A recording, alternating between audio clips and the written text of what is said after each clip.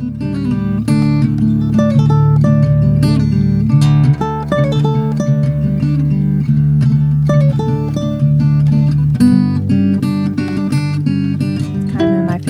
edit it in post. Okay.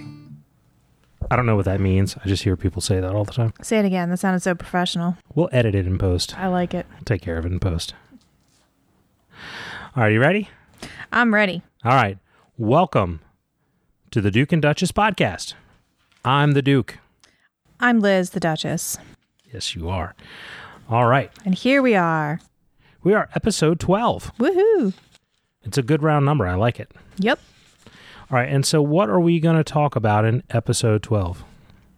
Episode 12, we are talking about chapters 6 through 10 of The Wise Man's Fear. Yep. And an excellent section of chapters it was. It was good. It was Next good. week, we're going to do chapters 11 through 19, which sounds like a lot of chapters, but it is only 55 pages. Gotcha. So you can do it, people. Don't freak out. Oh, you were talking to me. Yes, I was talking to you. You know one of the things I love about our podcast? What? We don't beat around the bush with all kinds of unnecessary chatter before we get into it. You know, like this. I just have a problem with introductions. I'm incredibly awkward. I think you do fine. Do you remember that time that we met that new friend and I actually curtsied? Like, not in a cute way, in a weird, awkward way. And she looked at me like I literally extended my hand to her, wrist up, and bent my knees a little bit. I don't know. It wasn't appropriate for the situation. It wasn't a cute story. It was so awkward. We were in the middle of Chick-fil-A. Oh, I don't remember that. Well, it happened. You were right there. I'm glad you blocked it out because that's one of those stories that I replay in my head as I'm trying to fall asleep every single night. See, that just doesn't sound unusual to me. Because you've been living with me for 15 years. Says something about me. I don't know. So you remember every college has that one guy who runs around playing like a penny flute? Oh yeah, absolutely. We corduroy vest. Exactly. Yeah. Mm-hmm. Every one of them. Yeah. We weren't that bad. So that's right. all you gotta. Okay. You know, just gotta have that one guy. That's true. All right. True. So anyway, so we're the Duke, we're Chad and Liz. We're awkward at introductions. Just bear with us. We're talking about the book now. Yeah, we are. Spoiler policy. Yes, you do please. that? Thank you. I appreciate that. Go so ahead. spoiler policy is very simply that we will not spoil anything through chapter 10 of The Wise Man's Fear. We are in a situation where Liz has read these books many, many, many times. I have never read these books, so we will talk about past events for The Name of the Wind and everything leading up to this, but nothing beyond this point, including the novellas. So, correct. Spoiler policy, spoiled. So, can we talk about the book now? Yes. We can talk about it. So excited. I've had such a hard time not reading over your shoulder all week. I don't know if you've noticed. Yeah, I don't know that people get the dynamic here that, like, one of the things that's weird about this podcast is that this is the time that we can find and set aside and compartmentalize to talk about this stuff, which is good and it's fun and we love it. But what it also means is that throughout the week, we're like persona non grata as far as talking about the books and the literature go. It's like, no, don't Save it for Monday. Yeah, exactly. Don't spoil the podcast. The reactions have to be fresh. So I've been, we're laying there. I can tell you're reading. I'm pretending I'm asleep, but I have one eye open to see what page you're on. You know, it's a dance we do. It's completely normal. I think everybody can relate to that. So now tell me what you thought of this section of chapters. Well, let's kind of go over in a general plot wise what happened this section. All right. You want me to give a 30 second spin or do you have it? Go for it. All right. I'm going to see if I can do this in 30 seconds. Okay. So what happens is that we start out when Quoth steps onto the stage at the Aeolian. He plays a very music nerd performance at the Aeolian, rakes in the dough, and then goes to breakfast at Anchor's, has his femme fatale film noir moment where some strange woman walks in, poisons him, or drugs him rather. He becomes a maniac with zero inhibitions. Simmons comes to the rescue and saves him, but not after he identifies that Ambrose is the one who did it. And then he has a huge emotional hangover, eventually makes his way, or has a run-in with Elladan and Heme, and then makes his way into the admissions process where he does, okay. And then he spends some really, really boring time with Denna before he finally goes and borrows some money from Devi. That was excellent. Well done. Thank you. Really well done. I'm glad you also thought the scene with Denna was boring, because I'm starting to worry that I'm just really biased in that. But that one was kind of particularly boring. It was okay. I mean, it I looked back on it, and we'll get there. Yeah, right. But it wasn't terrible. This section of chapters and like this part of the book, and then what we're reading in the next couple of weeks is probably my favorite. I mean, I don't know. I could say this later in the book as well, but my favorite part of either of the books, the part with the plumb bob, I never get tired of reading that chapter. Yeah. Was hilarious. It was very good. Yeah. It's where I definitely developed a character crush on Simmons. We talked about this.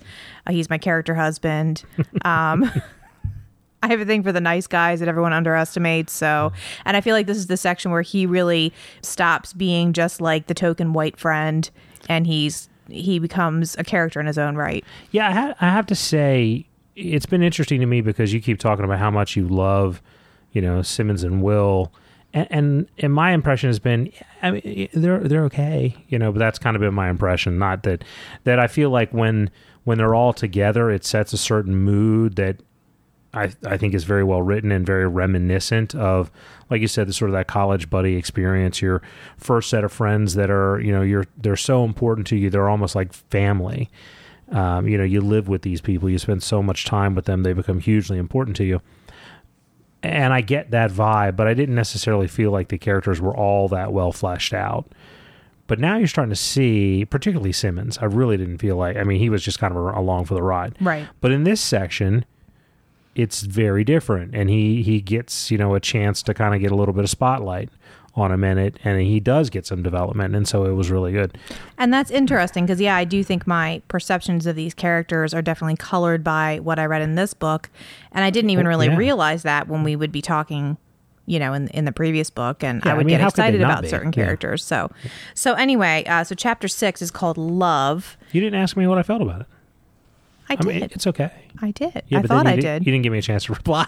Well, I just assumed that you loved it because it was awesome, but no, please. Yeah, absolutely. I want to know what you think. No, I thought it was great. I mean, I don't know if it's been my favorite section so far, but it's up there. Mm-hmm. I'm a big sucker for the kind of story within the story part. So right. when we were like listening to Scarpy and we were listening to Trappist and we were doing all that stuff in the very beginning of the book, I enjoyed that quite a bit.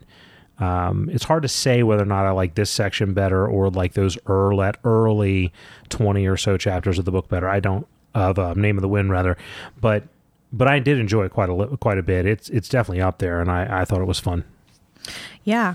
One of my favorite parts is in chapter 6, the joke that Simmons makes, but we'll talk first about what leads up to that. So Quoth, I mean, he puts on a show. Right. He shows his ass in this little section. Right. And I don't want to come across and say it from a negative standpoint, because I feel like that's probably something, if I had that degree of talent, I would probably do it too. Right. But what he does is he goes up and he kind of plays a joke on the passive music fans at the Aeolian. Mm-hmm. And he goes up there and he very theatrically plays this very simple song as though it, was the biggest feat he's ever accomplished. And then he follows it up by playing a piece of music which is immensely complex, and then pretends to fall asleep throughout the process because he's played the song so many thousands of times that he doesn't have to think about it anymore. And for the musicians at the Aeolian, it was just a riot. But for everybody else at the Aeolian, they felt like the joke was on them. And that's where Simmons gets his first kind of moment in the spotlight, when everybody's, when he has to kind of come back to the table, quote that is, and explain why the reaction is so mixed. And Stanchion, says this musician's too clever for his own good, and explains what's going on. And then Simmons says, he says, he played a joke on a lute. He played it on the lute. On the lute.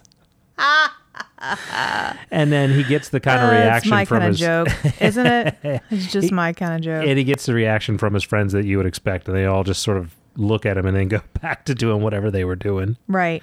And I really like, how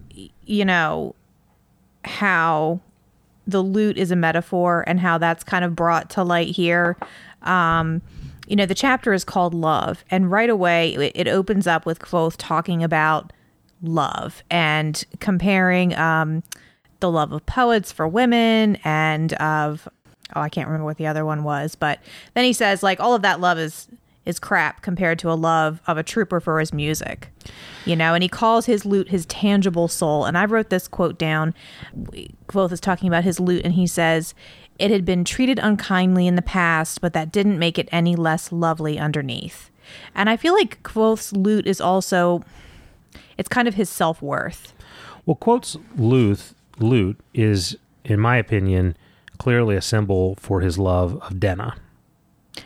That too, yeah. I think it symbolizes that as well. But I think it also, for me, symbolizes his self-love, his self-care. And he wouldn't take care of, when he finally got the lute, and he talked about he wouldn't mind sleeping outside, but his lute deserved better. Yeah.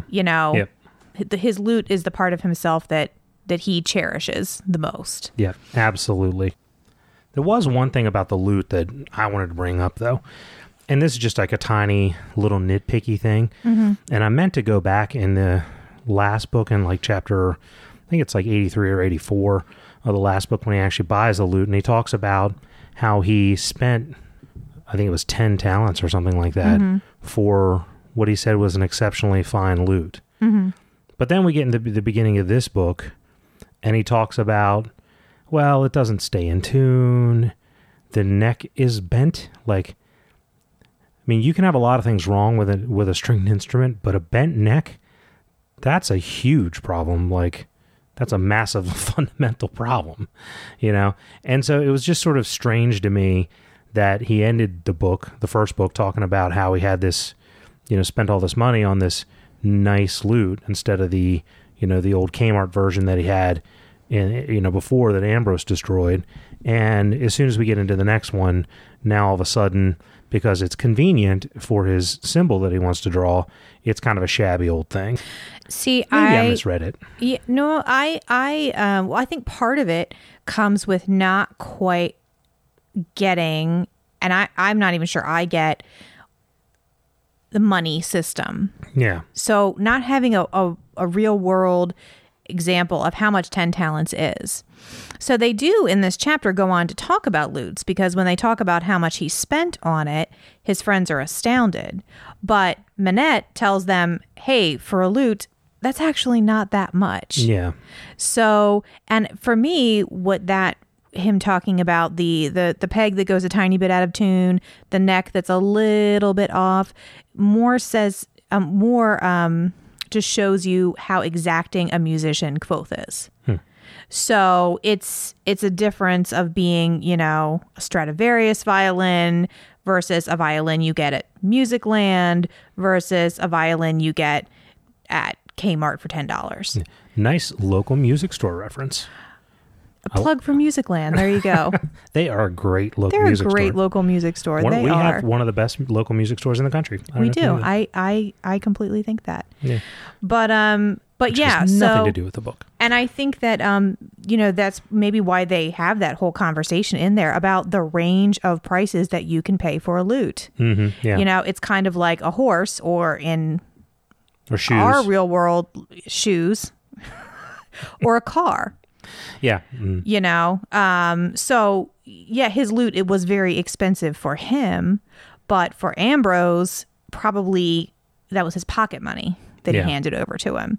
You know, he could have probably spent 8 times as much and gotten a spectacular loot. Yeah, certainly. Yeah. And like I said, I mean, that's an admittedly nitpicky thing, but I just thought it was strange how, depending on the context, the description of the loot changed. But anyway, I didn't think it was inconsistent, though. Maybe, and really for me to be able to answer that, I'd have to go back and reread those chapters and see. It may have simply been that he said, I bought a loot. No, he bought a much better loot than the one he had before. Yeah. But again, what it comes down to is there's a wide range of prices for loots. Yep. He bought what was an extravagant loot for him, and that doesn't mean it was the most extravagant loot you could buy. No, agreed, yeah. The other thing I liked about this chapter, the other thing I noticed, is after the whole situation where all the musicians come and they all buy him drinks, which he then proceeds to cash in on, Marie comes over and sort of pats him on the back, and they start to talking, and Minette stands up and says, I am enraptured by you. Can I buy you a drink? I don't get to meet many women who have your, brains. Can we talk for a little while? I mean, and the guys, smooth as fuck. And the guys are just totally smooth. What the hell is this? They are dumbfounded by it. That was hilarious. And I like, Marie had a particularly funny line where she says to Kvothe, if you weren't naturally charming, someone would have stabbed you by now. And he's just like, oh, if you only knew how many times I've been stabbed. Yeah. And then Minette says to the boys, he says, hey, I know something you young pups don't. Right. That's just one more thing that I know that you don't. Exactly. Yeah. There's a lot in this book about wisdom versus knowledge. A lot about that. And and it's good that there is, because when you have a 16-year-old genius protagonist, you probably need who can start fires with his mind. You probably need to talk a little bit about, just because you can doesn't mean you should. But the thing with Minette standing up and sort of saying what was on his mind and jumping on that opportunity and seizing it, to me, is just such a massive juxtaposition versus, the whole Kvothe and Denna thing. Like, right. Yeah, here you have Kvothe, who is so naturally talented and so good at everything he does pretty much the first time, but completely clueless. And just that he sits there paralyzed by indecision and fear and won't take a chance. And the reason why he won't fess up to Denna is entirely based on fear. Right. And to P. Roth's credit, he does a good job of showing that. He absolutely does. And again, it's so consistent with his character that Kvothe needs to be in control of every interaction. And he's unable to admit when he's not good at something. So if something's not going his way, he makes up an external reason for it. So it can't just be that he doesn't know what he's doing with women. It's that Denna must not. She can't possibly like me. It can't be that I'm messing this up. Yeah, exactly. There's got to be some other reason. Well, and he does the same thing with Elodin. Right. Yeah. Which is why I don't quite get the Mary Sue criticisms for Kvothe. Nor do I. I mean, in some ways I do. I mean, I can see how you can, on a pretty quick surface read, I can see how you do that, but you take a little bit of time, and I think we have I have the advantage because of the way I'm reading this for the first time. Most people don't take it apart in these little bites, sit on it, read through it twice, take notes. This is not the way most people normally read these books, right? So if I'm reading through this book the first time and I'm just plowing through it, I may not pick up on all those subtle things like the sour grapes moments that he has with Elladan and all these other scenarios. I may not pick up on it, Right. but it's in there, and it's well written. And again, the author does a good job of showing you all the ways in which this character, who on the outside does look like a Mary Sue, is really not a Mary Sue, I absolutely agree with you. And Not to mention all the stupid crap he does. right. Yeah. I find his character very consistent throughout the book. And, I've read this book at least 4 times and picked up things this time through, just slowing down and taking notes that I can't believe I missed. So many things. So it definitely does make a difference how you read the book and how deep you get into it. Yeah, absolutely. Absolutely. All right. And I love that. I found this a clever bit of storytelling, this whole scene, having them bring Manette with them, because he is able to, in the beginning of this new novel, reintroduce the Aeolian, reintroduce some of the concepts like the Soundtin, and without having to do an exposition dump where he kind of just, explains things to you again in case you don't remember from the last book. But with this new character there, it doesn't sound like a rehash. Yeah, it's the classic, explain to Ensign Taggart why we have to do. Exactly. But Ensign Taggart is a, inexplicably charming old Frenchman. He's not an old Frenchman. Apparently not. Manette's not Manet. We're not the only ones who call him Manet, but it's Manette. It's Manette. All right. Do you want to move on to chapter 7? Do we have... I do, but I also, can we just talk about the joke where he says he buys the Braden beer? Yeah. And he says, Yiddish pregnant women drink it. And they say, Sim and I don't mind that you're a pregnant Yiddish woman. There's just so many good jokes in this chapter. This section is definitely the funniest section It's funny. of the book. I mean, that I've read so far. And one other thing, at the very end, he's walking past the archives on page 61 of my version of the book. Oh, when he's on his way back. Yeah. Right. And he says, I picked up on this, that it reminded him of an enormous waystone. And we've been kind of catching I missed that. Yeah. the importance of waystones. And any time that there's a scene at a waystone, it seems to be a pivotal scene. So I thought that was significant. Yep. Put a pin in it. The pin is there. Yep. Absolutely. All right. So chapter 7.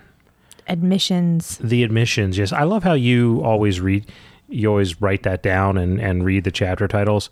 I don't even look at them. They're significant though. Yeah, but I always feel like they're little spoilers, so I don't look at them. That's true. Well, I'll just keep That's fine. reading them to you during the podcast. Exactly. Yeah. I don't even read them. So here is where Quoth, after that evening, is at Anchors, and he he is getting ready to go to the admissions, but on his way, a stranger walks into Anchors and proceeds to offer him to buy him a drink because he is the person who broke that brat Ambrose's arm. Right. But of course, she drugs him, and then he kind of runs into town, starts getting ready to go to admissions, doesn't pick up on the fact that he doesn't pick up that he is acting strange himself. Right. I kind of know it. I'm like, well, this is a little out of character, until he starts really opening his mouth. And then it's like, whoa, this is weird, And then Ambrose shows up and he says to Ambrose, you are the horse shit icing on the horse shit cake that is the admissions process.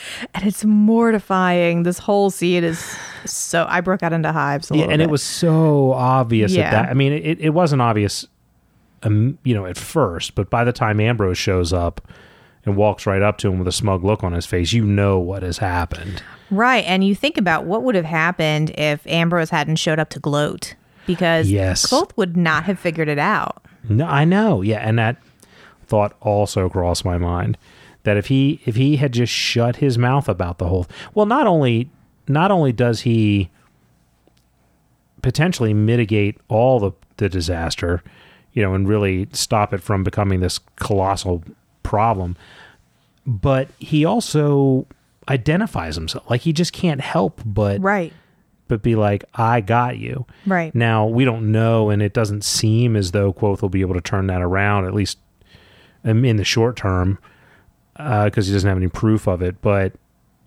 he could have, like, and I guess he still could potentially. Ambrose could potentially be getting himself kicked out of the university. Well, when you think about it, in the past, that hasn't been their dynamic. Quoth has not tried to rat Ambrose out. Generally, when he's done things, he tends to take matters into his own hands. And I think it's very telling that Quoth mentions that Ambrose, for once, shows up without his posse of hangers-on, and that he doesn't usually see him alone. I think that's significant. I think Ambrose showed up to gloat, but he didn't want anyone around to overhear what he was going to say. Quoth had been talking to young female student Amlia, and Ambrose sent her away. So he wanted to make sure that Quoth and only Quoth knew that he was responsible. Yeah, good point. And he was right in assuming that Quoth was not going to go to the authorities on this one. Yeah, which he did not. Yep. But thankfully, Quoth realized that something was wrong and went to Simmons. And then we get to one of my favorite scenes in any of the books, in any book ever, actually. Oh, yeah. The scene in Simmons' bedroom where Quoth is spitting on the floor. They have their whole ranking system. He slaps him. So there's just so much good stuff. He starts off knocking on the wrong door. Simmons! Simmons, come to this door. It's not even the right door. You've got like some kick-ass character development that happens here. You see Simmons like come into his own and like stand up to Quoth. And show some value. Right. Actually be good for something other than witty banter. Right. And here's, a friend that goes above and beyond. He drops everything. Absolutely. And spends all day sitting with this guy. We've all been there, babysitting the drunk friend. Exactly. But he's just sitting there, just sits there and makes sure he doesn't do anything. Quoth took the brown acid. Yeah, right. So you've got this kick-ass character development. You've got something interesting that they say about humanity. And I love this, where he talks about humor being rooted in social transgression. And that was one of my favorite parts, where Simmons outside the door, he's got Fella there. He's really afraid of what's going to happen when Fella walks in that room. And Quoth is saying, I was trying to think of something funny to do while you were gone, but everything seems the same to me. And Simmons says, did you do something anyway? Yeah. And then they walk in and he's not wearing a shirt. Yeah. And which he one of the things I love about the writing through this section is all the times that, because you're looking at it through Quoth's perspective, right? So he'll say, he'll say something like, I'm going to kill that Ambrose, and Simmons will say, why don't you put the knife away? But there was no exposition to tell you that he took the knife out, because in his mind, he just does it. He doesn't think about it. It just happens. Same with the shirt. Yeah. And I made a note about the knife, because I think this trick he had, what he describes the way he describes wearing the knife is the same way that Denna talks about it in the last book, keeping it inside his pants, strapped to his leg. He didn't do that in the last book. Yeah, good point. He just had his knife, I think, jangling around. And had like a paring knife, and he took that from her. Just very subtle little thing in there that I liked. Smart boy. Yeah, and so Sim just rocks the whole encounter. He's great with him. Yeah, I'm going to be your touchstone. I'm going to tell you. Killing Ambrose is a 10. Yeah. Maybe an 8. Maybe 7. Or 7. 7.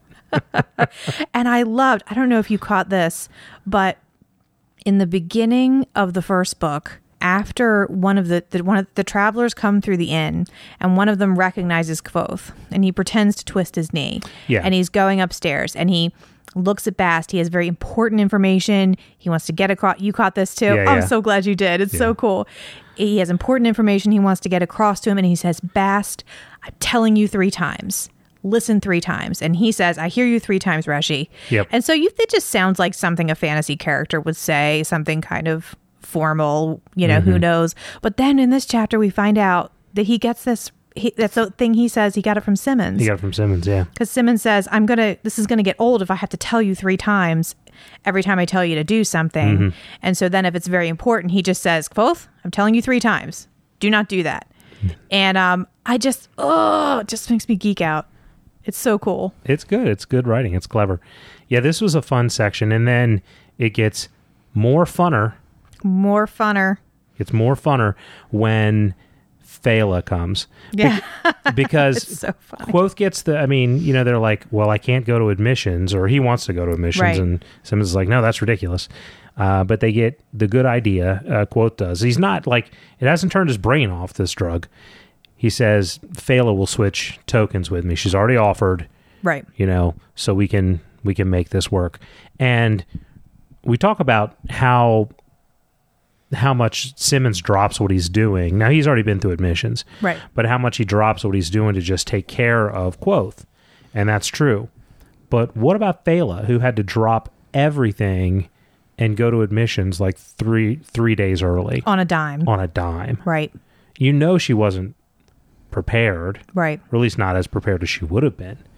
And then having just witnessed all this, she's going to be a little disheveled and out of sorts. But she does that, and that's a big bullet to bite. That's a big thing to do. Yeah, and so Kvothe at this point is really building a solid group of friends. And all these secondary characters are really just getting new layers put onto them. And yeah, I really love it. And the part where at the end where Simmons is asking Fela asking Kvothe if he sees Fela naked, will he just throw her to the ground and ravish her? And he says, no, I can't. Couldn't because do that. Yeah. I just can't. Like, I can't eat a stone. I can't walk through a wall. I can't do that. And I thought that was just such a way of showing his morality, of revealing his character. But it was hilarious when he was like, I will give you everything I have with the exception of my loot. Look at you naked for 2 minutes. Just to look at you naked. And then back on page 74, at least in my version, he talks about being back to his regular semi-moral self. And so it's just interesting how he sees himself. And the whole concept of morality, this character has his own morality.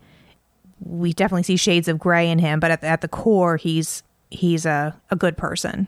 Yeah, which is something we've gone over before, but yeah, that's absolutely true. But it's not as though this drug just wears off and everything's okay. We have echoes of it all throughout the next couple chapters, but then also, when he finally leaves Simmons and goes back to Anchors, I mean, he has the mother of all meltdowns. And we have to talk about this scene. We don't, I mean... No, we do. I've read this book. Well, now I've read this chapter so many times because I probably read it 3 or 4 times this week just in preparation for this. Mm-hmm. Every time, the scene made me cry.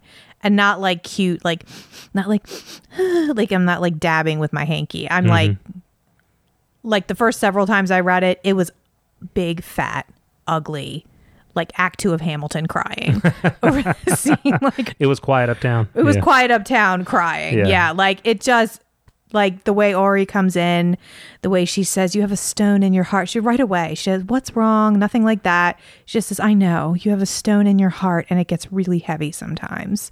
And then when he talks about his mother, I'm just like, and he says, I'll never see her again. I'm like, No, I'm like, why did I read this book? Ari sneaks in the window, opens up the tape deck, puts in The Cure's Disintegration, side 2. Right. Hits play. But I loved the foreshadowing that was back in chapter 4, where they're just having, Kvothe and Ori are having a little bit of banter back and forth, and he's talking about potatoes, and he says they're a bit cold, I'm afraid.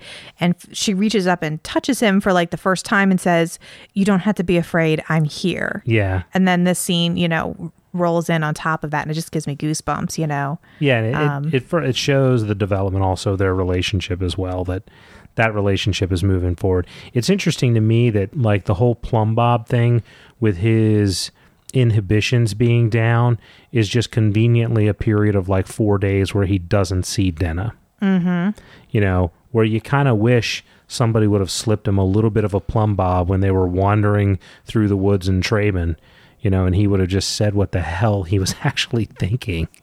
Well, it's funny because one of the things that Simmons had to tell him 3 times was not to go look for Denna. Yeah. So I thought that was, but I thought the same thing as well.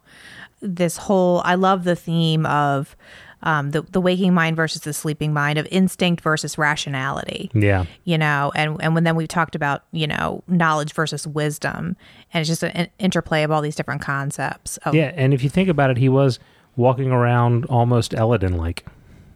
Right. Yeah. And we'll see some of the ways in which Elladan behaves a lot like Kvothe was behaving on Plumbob. Mm-hmm. Maybe that's his problem. Maybe it is his problem. Elladan might say so.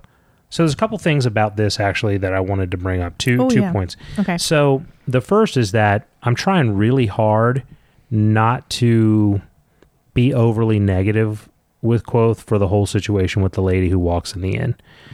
Because when I look at it when I try to put it in his perspective, it's hard for me to blame him for what happened.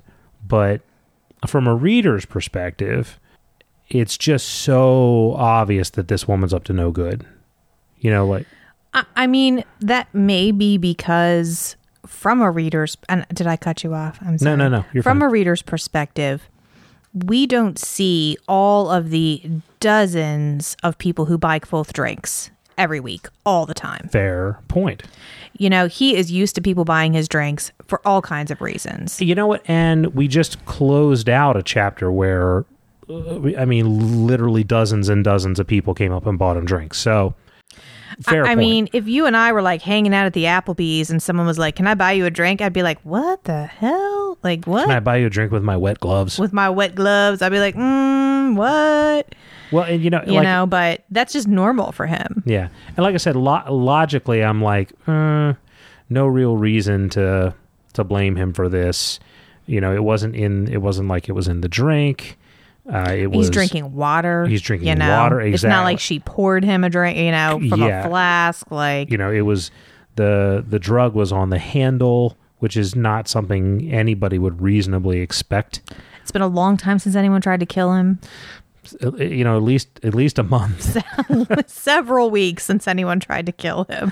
It's been like 3 spans. So right. You get off your game after a few days. And again, the effects, were so slow and kind of strange in coming. If he'd started to feel sick or anything like that, No, Ambrose got him good. Oh yeah, he did. So that leads me to the other comment that I wrote down here for this chapter. So in the, I guess it's in the end of the last book, Kvothe says that the next time Ambrose would strike, I would have to leave the university. Is that what it said, or did he say eventually? I'm pretty sure it said the next time. I think it said the next time. I felt like it said eventually. We could probably solve it by looking it up, but let's put a pin in that. Yeah, we'll put a pin in that and come back to it. I felt like it said the next time, which, if that were the case, that does not appear to be what's happening here. But anyway, we can move on. So chapter 8. Oh, wait, I had one more thing about chapter 7, and that is that for my birthday, I want a t-shirt that says, "Under the influence of unbound principles," with an arrow pointing at my head. That's awesome. We can make that happen. All right, chapter 8 is called Questions. It should be called Emotional Hangover. It should. Yes, and this, again, I love this chapter too. All the interactions with Elladan, and so Kvothe wakes up. That Plumbob really messed him up. He spends a couple days sulking. He heads to his admissions, but he runs into Elladan. It starts and Elladan is just amazing. And I almost wish we hadn't done the dream casting a couple of weeks ago, because now that I have David Tennant in my mind as Elladan, if anyone else plays him, I don't know if I'm going to be okay. Today was the first day that I really thought of Elladan as David Tennant. Because David Tennant can do likable, boyish, asshole all at the same time. Like his 10th Doctor just was very Eladin-ish to me. Yeah, agreed. You know, he's kind of a dick sometimes, but you know, you just still kind of liked him. And he had a dark side to him. So, and I just think David Tennant can pull it off. But this whole scene, especially where can I ask you a question? I doubt any power known to man will stop you. It seems statistically, it seems likely. Seems likely. And he goes in and just Master Hem. You get to see what a git this guy is. Just a dick. He's a dick to everyone. You know, he's a dick to Eladin, which is crazy because all of the other masters have a healthy fear of Eladin. They don't quite get him, and they may push him to the side a little bit, but they all acknowledge that he has a power that they do not have, nor do they understand. Yeah. You know, there's definitely a sense that they're uncomfortable around him. Master Hem just is like, whatever, half-wit and quarter-wit. Yeah. Hallways and their form and function. Yeah. Send you back to the rookery, you know. And he's racist. I mean, he's just the worst. He is the worst. He's pretty much the worst. Well, and he's kind of a one-note character. Yeah. Which, you know, but every book, I don't care who you are, has one-note characters. Yeah. And he's one of them. My favorite part of it is when, you know, once again, Kvothe feels as though he has talked his way into Eladin giving him another shot. You know, so he's asking Eladin, "Why won't you train me?" Well, you're too clever. You're too clever for your own good. And then he comes to Hem's door and says, "All right, fine. Show me you're worth teaching. Here's a problem. I can't seem to get past this door." You know, and Kvothe just, "Okay, Spike," you know, sticks his tongue out, pulls out his lockpicks, and 3 seconds later, he's in the door. And then Eladin just looks at him and says, "Clever." Mm-hmm. You know, yep. Like, you're so clever that you didn't even ask why. Right. And then he's peppering him with questions, and he keeps going, "Nope, not even close to the right question. Yeah, wrong question. Wrong question." Yeah, because the right question would be, Whose room is this? And so Kvothe, this definitely a humbling moment when Kvothe realizes what he has done, and he's just like, "Oh God, we're burning down Hem's room." What are you doing? It's very satisfying. And hilarious. It is hilarious. Yeah.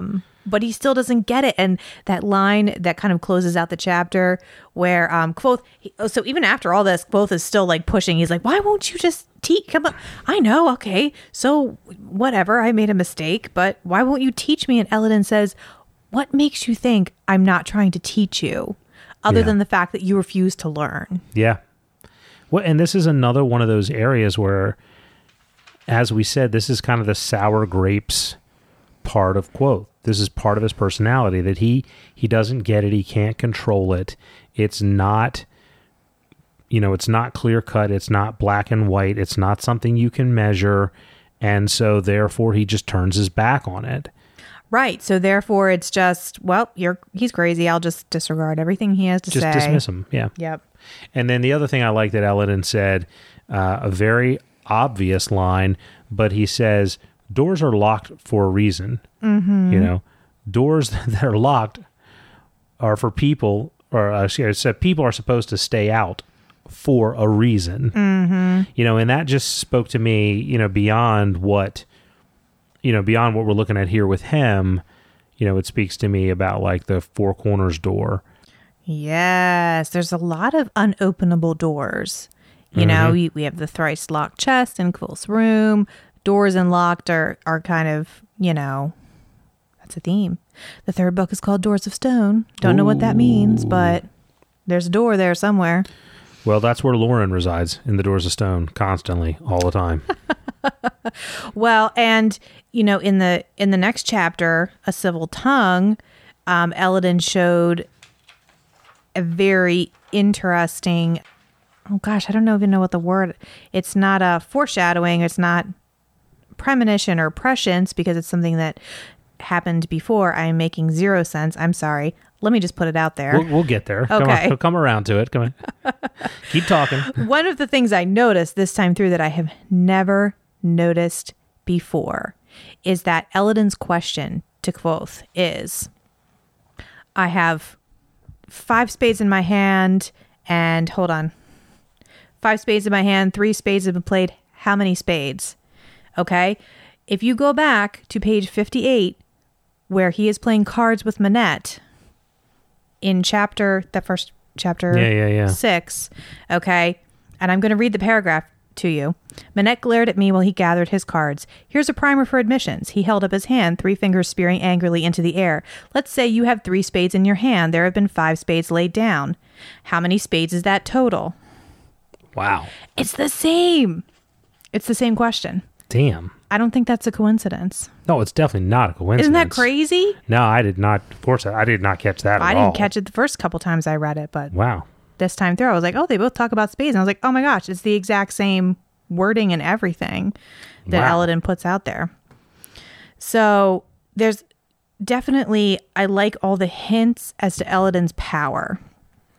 Yeah, now I'm starting to freak out a little bit. Does he see me naked when I get changed? Chad's going to become a never nude. Good reference. I like it. But so we had, the scene in the hallway in the last chapter where he looks into Kvothe's eyes, and it seems like I can just picture this cinematically too, where it seems like the whole room gets dark. He's like in a tunnel. Yeah. They're in this weird like mind meld thing, and then in this scene, he's he's blatantly thumbing his nose, but then he just throws out what seems like a random question. And even Kvothe doesn't pick up on it. He just thinks it's random too, but I don't think it was. No, I think he not. has a weird like mind reading kind of thing. Who knows? But we know. And then when he speaks, he was shapeshifted into Manette. That would be a twist. I don't think that's what happened. That would mean Elodin was hitting on Marie. But I gotta roll a tinfoil right here in my left hip pocket. I've never heard that theory before. But then when he, and the other masters are exasperated at him and his question about spades, and he says, what? He said, do you want me to ask him a question that only a namer can answer? And then when he speaks, it does the same thing. His voice makes it sound like all the air has been sucked out of the room. He fills the room with his voice, yeah. So even when he's not, so we know that the namers can do things, even just outside of calling an element. Elodin has got some real powerful magic going on that even the other masters are a little bit afraid of. It's a good use of thaumaturgy. Thaumaturgy. I like that word. Yeah. It's a good word. The other thing I noticed is that when he has that little episode, all right, fine, do you want me to ask him a question only a namer would know? Right. The question he asks him is once again another reference to the moon. Right. So another one we got to put a pin in and track, build some sort of infographic around all the moon references. There are a lot of moon references. And the fact that he asks, where does the moon go when it is no longer in our sky? And I don't think I don't think anything Elodin says is just nonsense. I think it's going to be relevant at some point. Yeah, agreed. So at the end of this is where Hemme, calls him Ravel, and Kvothe blows up at him. He has another Plumb Bob moment. Right. But he manages to talk his way around it. And that was a very satisfying moment. Even though it's, again, someone mistreating him, that like standoff finally kind of happened, and the fact that Hem also got smacked down, I found was satisfying. Yeah, agreed. Absolutely. And so now we're into chapter 10. And called is this Being Treasured. Mm-hmm. And so Kvothe's tuition is set at 9.5 talents, which is almost about 3.5 talents more than Kvothe actually has at the moment. So he goes in here, he goes to see Denna, and then he goes to see Devi, and that is sort of the end of this section that we read here. So right. We'll talk in more detail. I just want to give a quick chapter synopsis. Nice synopsis. Thank you. I like it. Quality. So, So yeah, Kvothe goes to see Denna. She's still hot. Lots of descriptions of her hotness. She's a well-kept woman. She is. She's an uncut gem, and he's the jeweler, and he wants to drill her or something. Whatever jewelers do. Mm-hmm. He's all swoony. Yeah, and she, they have one of those staring into each other's eyes moment, and he just, this would have been the fourth or fifth time that he, should have gone in for a kiss, but he won't. Right. He won't. He'll just stand there with his hands, and his tongue sticking out of his face. And, they talk for a while, and I would say in comparison to everything else we've read in these 5 chapters, yeah, this was definitely the least exciting part of it, but it wasn't boring. One thing that stuck out to me, and we talked about this at the wrap up for the last book, we talked about the concept of a knack.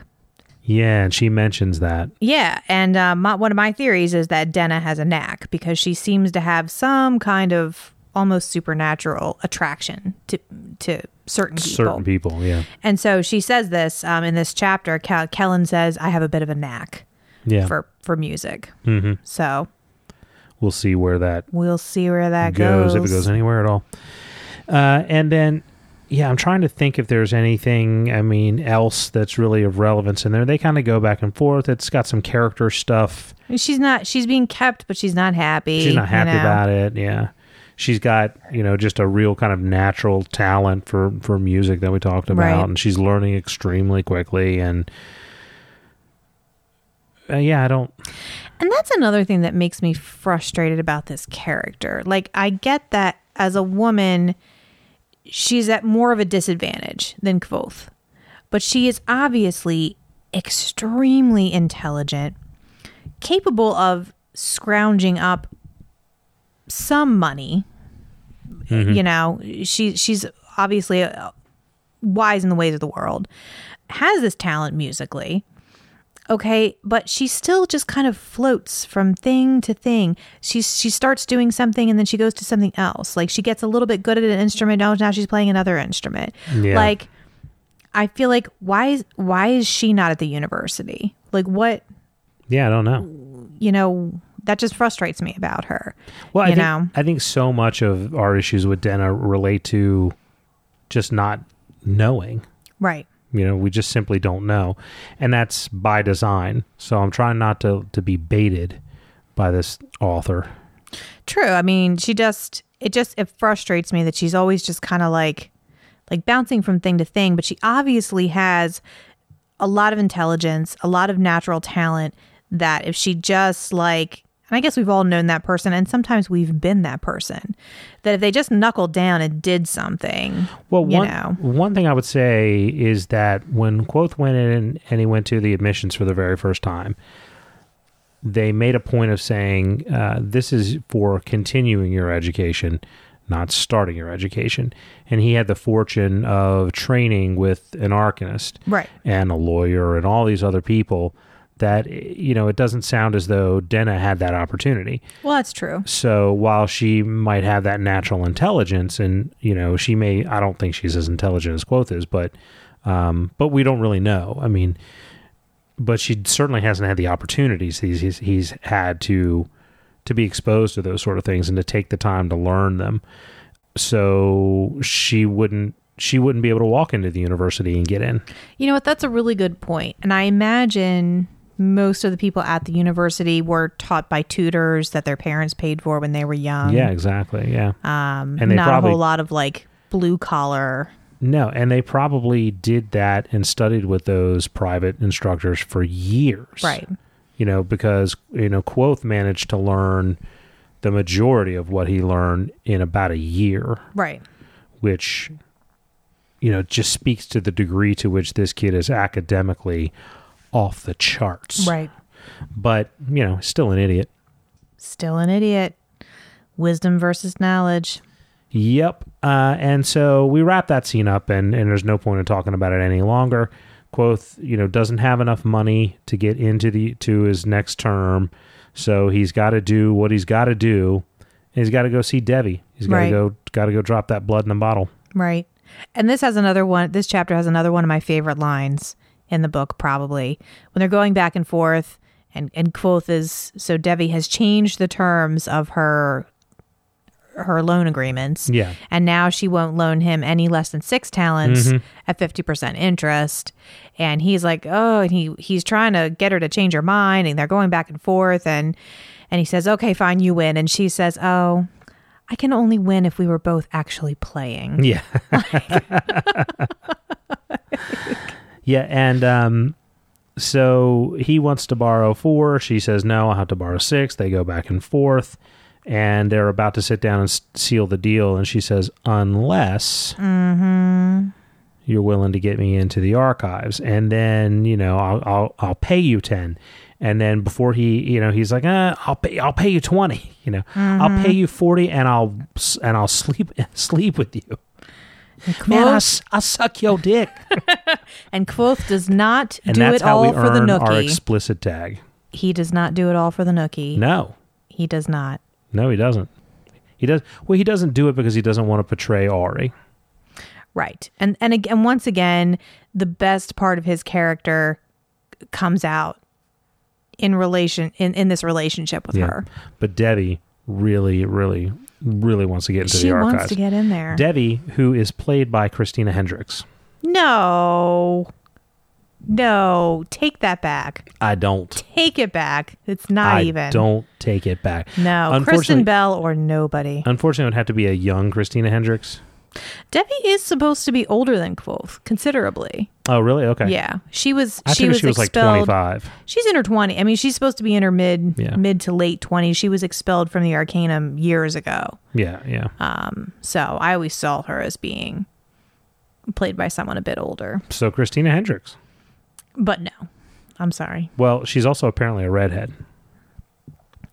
She's strawberry blonde, which is easy to fix. She's also supposed to be very, very petite. And I love Christina Hendricks, but she doesn't have the sass. I disagree. Did you watch Firefly? I did. She had some sass. But Kristen Bell is just in another stratosphere when it comes to sass. Yeah. She's off the sassometer. Damn it. I was going to say... I took your joke right out of your brain. Yes, you did. I'm sorry. Right out of my brain. We've been together too long. That's fine. That's completely fine. So, and that's where it ends. That's where this section ends. So I have one other interesting thing that I picked up. Well, not that I picked up here, but that got me thinking in this chapter about what we talked about before about money in this universe and how much things cost and the value of different things. So he says in this chapter that for 4 talents that he could live for a year. Yeah.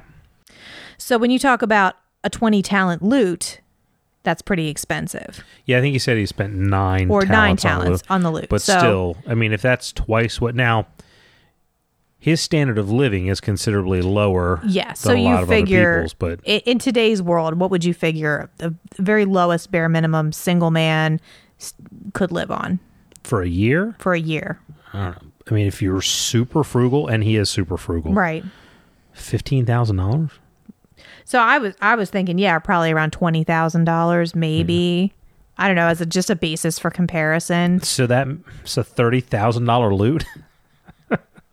But then they say that you could spend up to 50 talents on a loot. That is not unheard of. I mean, the most I've ever heard of a guitar going for is like $250,000. But it was like, I think it was like one of like the original like Les Paul models, But what about other stringed instruments? Oh, violins, I know cellos. violins have gone for almost $1 million or something like that. So anyway, again, it's the wide range. So we know that Kvothe says that he could live for a year on 4 talents. So his tuition for 2 months of school is over $9.5 talents. Yeah. So, and then he mentions later. So then I'm like, well, how many months are in it? We assume that 12 months are a year, but that might not be the case. No, I think the terms here. are only 2 months. The terms are 2 months, but we don't know how many months are in a year. Oh, well, I guess. So he says that 20 talents, when she offers him 20 talents, he says, well, that means a half a year worry-free tuition.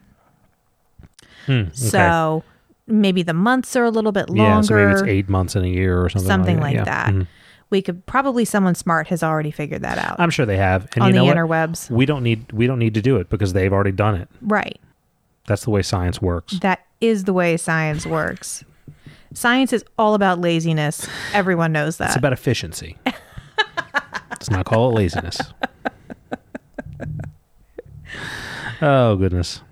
So no, that's a good point. And I don't want to get too bogged down into it because unless somebody's going to pay me some talents. But it's nice to get that basis for comparison. No, it is. Yeah. Well, it was shocking. I mean, to me, that doesn't stack up because a pair of shoes was a talent, and you can't tell me that a sturdy pair of shoes is like, $2,000. Like it just doesn't add up. But that's assuming that, the kind of the ratios and relative expenses would stay in line. But that still seems strange to me, Well, and maybe there are different kinds of talents. I mean, certainly we know that certain money from certain countries is worth more than others. Yeah. They talked about Keldish silver being worth more than Keldish silver talent being worth more than and Commonwealth money. And he's also kind of got his room and board supplied. Right. So maybe he means by 4 talents he could live for a year. Basically spending money, like That's replaces lute strings in his shoes. Right. Which hell, he didn't need shoes. We've been through this. Right. So anyway, anything else about the chapters? No, okay. I'm looking forward to next week too. As am I. Next couple I'm of looking weeks. forward to every week. Aw. Every week. Till we get to the end of this book, and then we have to change direction. We got some time. We got some time. We'll have a plan between now and then. It's a bit slower paced through this one, but there's a lot more to talk about. So that's good. So we did have one interaction from a listener, and that was from Justin Berger. Did I say that right? Did I make sure I got the name right? I don't know. Look at it again. I'm going on to your notes. I know his name's Justin. Hi, Justin. Yep, that's correct. And he actually said that the loot joke that we opened up the episode with is one of his favorite lines from the whole book as well. It's so great. It's a good one. It's a good one. Oh, it's a good thing I'm taken. You have enough dumb jokes to keep me happy. That I do. I have plenty of them. That's for sure. For sure. And then a couple of items of fandom news. And you know what? This whole section is going to actually maybe potentially become a little bit more interesting when we're not 3 weeks ahead of actually releasing things. But some interesting stuff I did find today on the internet. Well, I want to hear it. So the first is that Mark Gatiss and Stephen Moffat are making a Dracula series. I saw that. Did you see that? I did. I don't know. Stephen Moffat, I have loved some stuff he's done. I've hated some stuff he's done. So we'll see. And vampires are, I don't know. It might be time for them to come back around. Yeah, they were played out for a while, but lately it's been a lot of zombies. So maybe it's time for vampires to come back. To have a resurgence. Yeah. I don't know. We'll see. We'll see how it all plays out. Along that same vein, Netflix is not far from releasing a Netflix original series based on the old video game Castlevania. I did not ever play that because I had a sheltered childhood without video games. That's true. You did. I did play the old Castlevania game, and it was a fun Nintendo game, but it wasn't something to base a series off of. Which, I mean, don't get me wrong. I'm sure they've hired good writers, and most of the Netflix originals are pretty good. I love Kimmy Schmidt. I know, isn't it great? Yeah. Unbreakable Kimmy Schmidt has been hilarious this season. Shows, yeah. Yeah, a lot of faith in what Netflix tends to put out, so I'm sure it'll be at least halfway decent. But that was another one that seemed weird to me, just because I guess my initial complaint is that there's no story there. There's really nothing to it. But on the other hand, I guess you could look at it like it's a blank slate. But it's not a particularly original concept either, so we'll see what they do with it. I guess we will. We will. We will have to find out. All right. So anything else? I got nothing. Where can they find us? Ugh. Is that ever going to stop being funny? To me, no. Okay. No. Not at all. So you can find us on the Duke and Duchess podcast.com. That's our website. We have stuff up there now. There's stuff. There is stuff, yeah, and there'll be more stuff. So I just drew another cartoon. Yay! It'll be a couple weeks before it comes out. Yes. You can't release it until it's no longer a spoiler. I know. For me. For you. There is a spoiler in the cartoon. Yeah, that's why you can't release it, yeah. And you can also find us at the DND podcast on Twitter and the Duke and Duchess on Facebook. And we're getting some interaction on both those platforms. Definitely more on Twitter, which doesn't really surprise me. Twitter peeps are awesome.